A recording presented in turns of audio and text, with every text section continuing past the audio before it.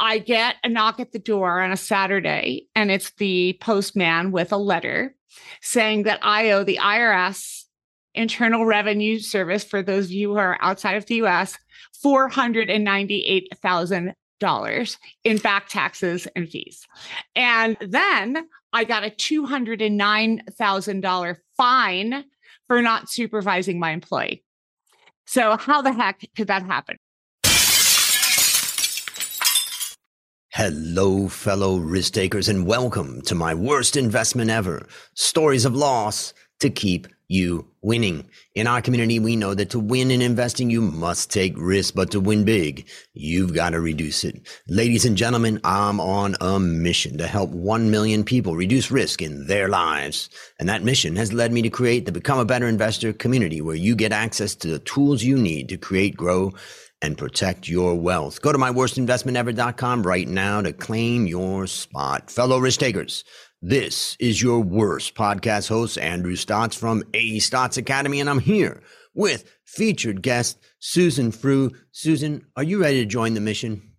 I am. Bring it on. Here it comes. Well, let me introduce you to the audience. Susan is a renowned, entertaining, and value-driven speaker and thought leader. She has coached hundreds of companies and nonprofits to great success. Susan and her husband, William, grew their trade business by 535% in just 1 year by creatively using 7 deceptively simple tools, coupled with some good old-fashioned elbow grease. As a result, Sunshine Home Services now boasts a coveted spot on the Inc. 5000 list as one of the Inc. best places to work. Susan, take a minute and tell us about the unique value that you bring to this wonderful world. Well, we came at this business a little bit different than I think many. I was a business coach. I had just come back from an international assignment with AT&T, and I bought a business coaching franchise. And through that experience, I met my husband, and he was in new home plumbing. So I thought that after we had just gone through a horrible recession, that we should start a service plumbing business. And we moved to the Denver market and we started our company. And our big claim to fame is sending a thank you note to everyone every single time. We would send brownies if it was a larger purchase, and they were not Colorado brownies. They were just regular brownies. We would send gifts. We would send boo-boo flowers if we messed up. And we really got a reputation in the women market for being a little bit different than the average home services company. And that is something that's really taken us, from my husband in a truck to having a formidable size company that we're bringing forward into the future. It's interesting, what you're talking about is a very simple thing. I mean, come on. How can such a simple thing as sending messages and gifts and notes and brownies and, all that? First question is, how could such a simple thing have such a massive impact? And second question is, if it's so simple and powerful, why isn't everybody doing it? I think it's time, and people feel, that's too expensive. I don't want to do that. But if you look at the lifetime value of a customer in the plumbing or HVAC space, I mean, it's significant. I mean, if I have that same client for 20 years, they could buy 2 furnaces, they could buy 2 water heaters, they could buy 4 garbage disposals. I mean, it adds up, and they can refer us to a lot of their friends and family. Yeah, I mean, there's nothing like being treated, in a special sort of way. I guess, friends for life, customers for life, yes. Lifetime value is critical. Tell us, you mentioned about 7 simple tools. You also talk about your speaking. Maybe you can just give us a little bit of a hints about what you're doing on the speaking front. Well, I mainly speak to trade conventions. So I speak to plumbing, heating, air conditioning, roofing. I mean, you name it. I've coached 19 different trades. So that really lays the foundation for a ton. But lately, what I'm speaking about is this, Andrew, because this is something that is hugely troublesome here in the United States and probably around the world, is finding good workers. And I have a new keynote called Rockstar Recruiting for a New Generation. And I have come up with these very simple tools that I have been using. I've hired 5 people in the last 6 weeks. Mm. using my little special secret sauce. And that is something that I'm teaching people how to do. I mean, not my competitors, but Yep. everyone else. And it's interesting because even over here in Thailand, we have, it's a perennial problem for everybody to figure out how do we get better and better people into our business. And one of the little tricks that I've done over the years is, well, I didn't do it for the purposes of hiring, but I did it because I'm a teacher. I love teaching. So I started a course. Well, my expertise is in valuation of companies. So I started a course called the Valuation Masterclass. And then later we started the Valuation Masterclass boot camp. And for the boot camp, I always wear my very strong hat. And for those listeners out there, I'm putting on my drill sergeant hat. It's a tough 6-week program. We have about a 30%, dropout rate, but the 70% that survive, they've got the skills in valuation. They got the determination. And imagine I can hire any one of those if I have a position available, and I can recommend those people to my corporate sponsors. So Absolutely. I see a lot of value in doing like competitions and doing like courses and training, because you get to see them kind of from the inside. What do you think about that in relation to what you're doing? Well, my husband does work at the trade school, so that's wonderful. And he teaches the first years. Now, granted, a smaller company like ours probably wouldn't be interested in hiring the first years, but a few years down the line, we hope that they think about us if they're looking to go into the service world. But something that I have learned is using video, because we are attracting a new and different generation of worker that wants to be connected more personally and in a deeper relationship. They don't want to work for a company. They want to work for a human being that they like, know, and trust. And so I have been sending personalized videos when I see a great resume, and making videos about what it's like to work for our company and what's it like here and what we're looking for, and then doing video interviews. So we're really just trying to take it tech up, right? I always believe that tech first and people second, when we're trying to find a solution. That's interesting. I mean, we do that with our scholarship applications. We always have them submit videos so we can kind of get a feeling and then go to the next step. So yeah, videos is interesting. You said something that really made me think, because when I worked in Los Angeles, I worked for Pepsi. And when people ask me, where do you work? You work for Pepsi. But what I learned in Thailand is that people don't work for companies, they work for people. And so if you ask someone who do you work for, they say, well, I work for, so-and-so. And they don't connect, what they connect with is people. And so here you're saying that that's what the new generation is, looking for. And I guess all generations probably look for that, but maybe even more so there's less connection in this world. So why not at least find a boss that you feel connected with? I went out and I interviewed a lot of young people, and I asked them, what do they want in a boss? What's important to them in an employer? And those were some of the things that I heard. They wanted a personal connection. They wanted to be known for who they are. They wanted to work for a socially responsible company. They wanted to work for a company that had promise for a promotion. They wanted, and this is an interesting one, which I think some of the older audiences that I speak with are a little perplexed by this. They wanted mental health to be treated like a real thing and to be treated just like any other illness or problem, where I may have to call out on a Monday because I need a mental health day, and they don't want to be ridiculed, and they don't want that to be, marked against them in any way. And they're very, very open about that, where I think older generations really kept that kind of information much closer to the vest. Yeah, such huge changes going on in the workforce for sure. Well, what's the best way for people to connect with you? Where is the best place for them to go? The best place to find me is on LinkedIn, and it's Susan Frew, Frew. It's the best way to find me. Or Susan at SusanFrewSpeaks.com is another way. Great. Well, we'll have links to that in the show notes, ladies and gentlemen, so you can learn more. Well, now, Susan, it's time to share your worst investment ever. And since nobody goes into their worst investment thinking it will be, tell us a bit about the circumstances leading up to it, and then tell us your story. Well, as I mentioned, I left my AT&T assignment. I was in the Caribbean for 2 years. I was in Grenada and St. Vincent and the Grenadines.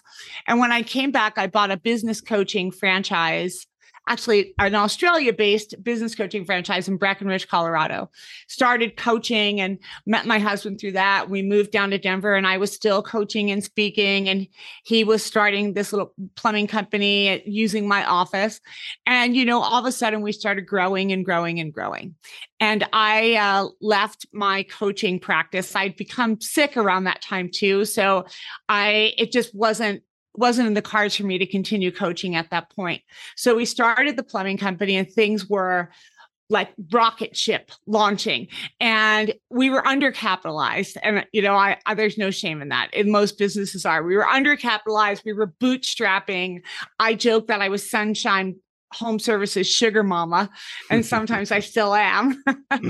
And so what started happening is I started getting busier and busier with speaking again. And that's what I love to do. I love to be on a stage. I love to be delivering a keynote or a breakout and working with people out in the world and traveling. And that's what lights me up. And so I started doing that. And I left my company in the hands of an employee that really wasn't the best employee idea ever. She had passed all the background checks, but that was about it. And as I was traveling and this is a lot to do, and I'm going to take full responsibility. The next part of this is due to my ego, right? Because I was the boss and I could do what I want and I could not delegate things to employees. I could abdicate and dump all the crap I didn't want to do on employees, which is what I did. And of course, I didn't have the proper supervision in place and I didn't have the, trust but verify model. And my employee was allowed to get mail and they were allowed to use my credit cards. So they had access to my bank accounts and to all of our accounts all over, like our Tiger account and auto repair, you name it. Tools. So one day I'm home and I had dismissed the employee. We had had a blow up a few months before this happened. And I was really starting to peel back the onion of what had happened. And I get a knock at the door on a Saturday and it's the postman with a letter saying that I owe the IRS, Internal Revenue Service, for those of you who are outside of the US, $498,000 in back taxes and fees. And then I got a $209,000 fine for not supervising my employee. So how the heck could that happen, right? I was a business coach. I'm very astute at financials. I've taught financials, but this is what she was doing. I put her on a pay plan, which I thought was genius at the time, that she would get a bonus every month if she could stay on budget. Well, her way of staying on budget was to short the bills, not pay the bills, but short them. So if we owed the IRS on Friday $5,000, she paid $4,000. If we owed $4,000, she paid $3,000, so on and so forth, all the way down the line. And she didn't realize, though, at the end of that period, it would take about 18 months for the IRS to match up the W-2s with all of the 941 deposits and signature sheets that I would submit in with my signature on them, that all of that would catch up. So that is what happened. Then peeling back the onion even further, we found out that she had used our tire account and bought tires for everyone in her family's cars. She had taken one of our gas cards because it was her job to study the gas bill every month, which is a big project. We have a lot of vehicles, and that's always an area for theft in the trades where, you can fill up somebody else's car while you're filling up your own, right? And she bought tools at the local parts store on our account. So it was just nonstop. She ended up getting charged with 6 felonies during the pandemic, which she didn't get any jail time or anything. She just had to pay me $100 a month. But we were $1 million in debt. Oh my God. Yes. So humiliatingly, well, first of all, I should back up, because if I'm going to be really honest and blame this on my ego, I need to share with you what happened next. We all heard Brene Brown's fabulous TED talk about being vulnerable, right? Well, I went in and told my team, guess what, guys? We're $1 million in debt, but we're going to get through this. Yeah, bad move. She later said, hey, don't be so vulnerable that you're going to like hurt yourself and others. Like that part was left out in the beginning. So I lost 10 employees almost right away. And then I realized that the big facility that we had, the big Ego facility with the lighted sign on the side of the highway, that had to go. And we moved the entire office operations into my house, into the basement. And then we moved our shop into this little small shop down the road, and our revenue dropped significantly, but I was able to make us profitable again. And we were able to dig out over $750,000 in the last 2 years. It's actually getting closer than that. I'm going to run my numbers here pretty soon with a grand total, but we're getting really close to being completely paid off of everything that had been transpired during that time. And, it's still a struggle, right? Like I'm not ready to sell this company because, being a, valuation expert, that my EBITDA is not where it needs to be if you're in that much debt. And, I actually have a new word for EBITDA. Well, I call it EBIT. Exit before it tanks. That's what I should have done. So my focus in the next 5 years, we're doing some really disruptive things in our industry. We have put all of our prices on the website. My competitors are going to hate that. We're adding more and more every single month. And that's just the way we're going to run. We're going to run full transparency. You wake up in the middle of the night, you have no heat, you're freaking out. We don't want you to have anxiety. Please look on our website, put in your address. We will get the dimensions from Zillow and we will give you a quote. Right. And, and if that works for you, then we'll come out on Monday and we will conduct our service call. But that's our story. It's been a rough one. Wow.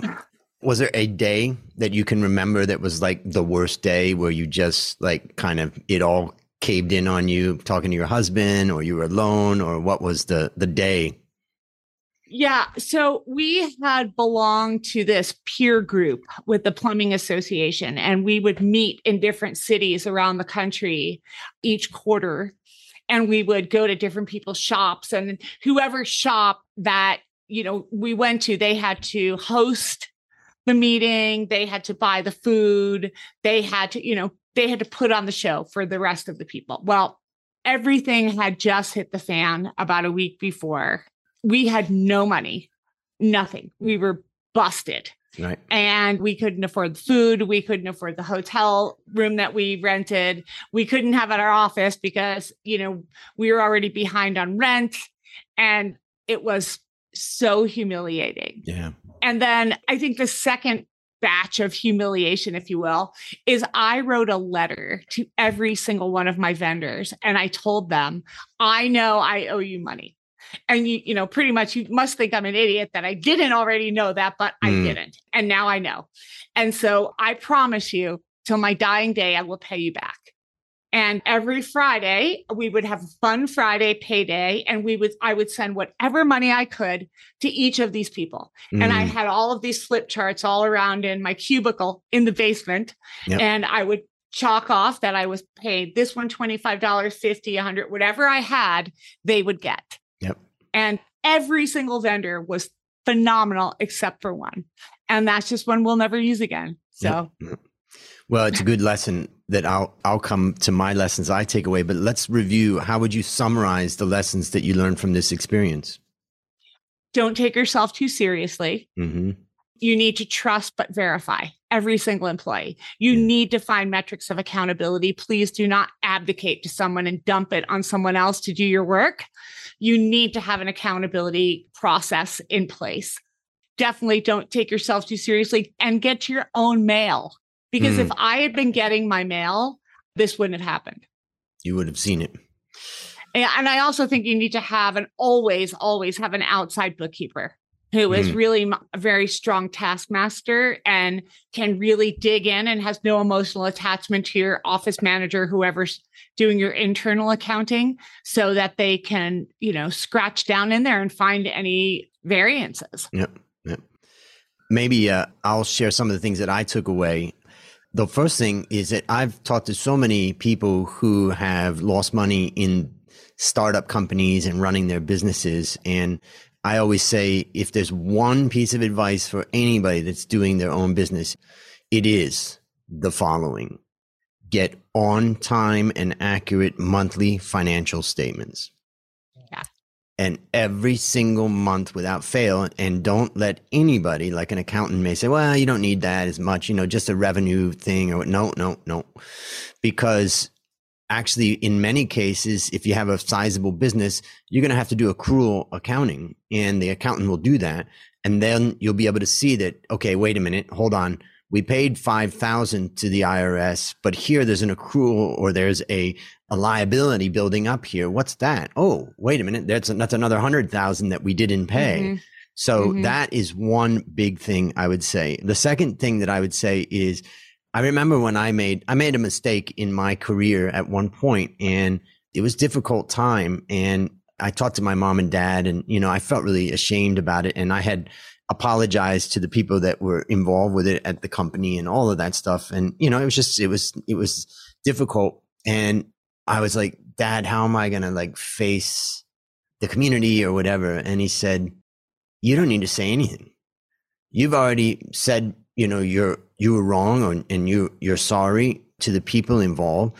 You've talked to us about it, and therefore get on with it and get on with what you got to do. And so the lesson that I learned is, it's very important to be vulnerable, but, be vulnerable with a small group of people that you trust, and then get out there and, and that doesn't mean that I would avoid talking about it if I was asked. I'm not trying to run away, but it's just that you don't need to go out there and share with everybody everything. And then the last thing that I just want to say is, I wrote this down when you're speaking: profit is glorious. Yeah, this is true. or exit before it tanks, Yeah. So one of those. Yeah, I just think that, ultimately profit solves so many problems. And so for everyone out there that's struggling, focus on continuing to build the profit in your business. All right. Now, let me ask you, based upon what you learned from this story and what you continue to learn, what one action would you recommend our listeners take to avoid suffering the same fate? Well, I knew my books pretty well, and I'm in QuickBooks a lot, but you can still monkey around with them. What I would say is really have an understanding of your financials. I mean, I even recommend more than monthly. Like if you can be in there every day and looking at your transactions, I mean, and in plumbing and heating, we have so many transactions, right? If you've got 10 trucks running times three jobs a day, and that's a lot. So really watching that money, and also being very humble with your team. I mean, I have now put my desk, I'm in my home studio here, but I have a desk in the middle of our plumbing shop. Right. And that is where I am most effective, because I can hear, I can feel it, I can smell it, I can understand what's going on. I can catch little annoyances before they become big annoyances. And it's just been a remarkable experience for me, which I never expected. Fantastic. What's a resource of either something of yourself that you've got, or anything else that's inspired you or helped you that you'd like to recommend to the audience? I'm going to recommend self-care. And I know that sounds really overused. Okay. And everyone has a different level of what self-care means. But if you're going to go out there and run a company, and you have employees that are counting on you, and families that are counting on you, you need to be in A1 shape. And that does not mean, eating pizza at 11 o'clock at night and never going to the gym or getting some fresh air, whatever it is. You need to make time for that, because it's going to make your focus better. It's going to make you stronger. It will give you better opportunity to make better decisions. So don't let that slide, because that really is the fuel of the engine that you need to be a peak performer. Great advice. Well, last question. What's your number one goal for the next 12 months? My number one goal for the next 12 months is, I recently, in the last 90 days, have come back full force to run Sunshine. And that's when I put my desk in the middle of the shop. And I have not done that in a number of years. My husband was in charge. He doesn't really love that part of the business, and that's fine. Everyone's got to do their thing. He needs to be him, and I'm going to be me. You can't turn zebras into llamas. So for me, the next 5 years, starting with next year, is we are looking for the exit at the end and having a nice big EBITDA, healthy big EBITDA number, serving our clients first and doing an amazing job, because that's what's going to drop to the bottom line, and really being involved in every facet of the business and driving us to where we need to be. Exciting. Well, listeners, there you have it. Another story of loss to keep you winning. If you haven't yet joined the Become a Better Investor community, just go to myworstinvestmentever.com right now to claim your spot. As we conclude, Susan, I want to thank you again for joining our mission. And on behalf of A Stotz Academy, I hereby award you alumni status for turning your worst investment ever into your best teaching moment. Do you have any parting words for the audience? Make sure that you surround yourself with really loving, supportive people that you can trust, because you need them. And you do not need to be dumping all your problems on your employees. Find that really coveted group of experts that are your friends. Maybe they're your family, mentors, and you got to keep them close, because those are the people who are going to get you to where you need to go. Beautiful. And that's a wrap on another great story to help us create, grow, and protect our fellow risk takers. This is your worst podcast host saying, I'll see you on the upside.